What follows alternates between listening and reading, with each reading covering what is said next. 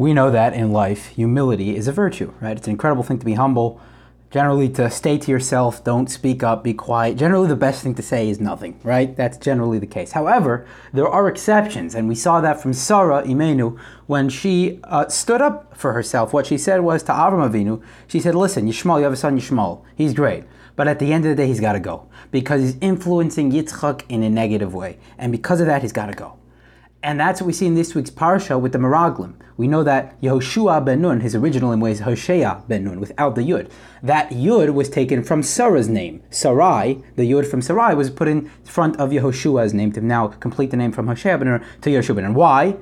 So one semblance to this is that you see Yehoshua, just like Sarah, stood up for what she believed in. She believed Yishmael was a negative influence and he had to go. So too Yehoshua stood up to 10 Meraglim. 10 Meraglim were saying bad things about the land of Israel. And then he came up and he stood up for himself. He stood up for what he believed in. So even though generally the best thing to do is to be humble, we learn from this week's Parsha, from Sarah and from Yeshua ben Nun, that sometimes the best thing to do is to stand up for what you believe in. Sometimes there are times for everything. There are times to be quiet and silent and not respond. But there are also times to respond and stand up for what one believes in.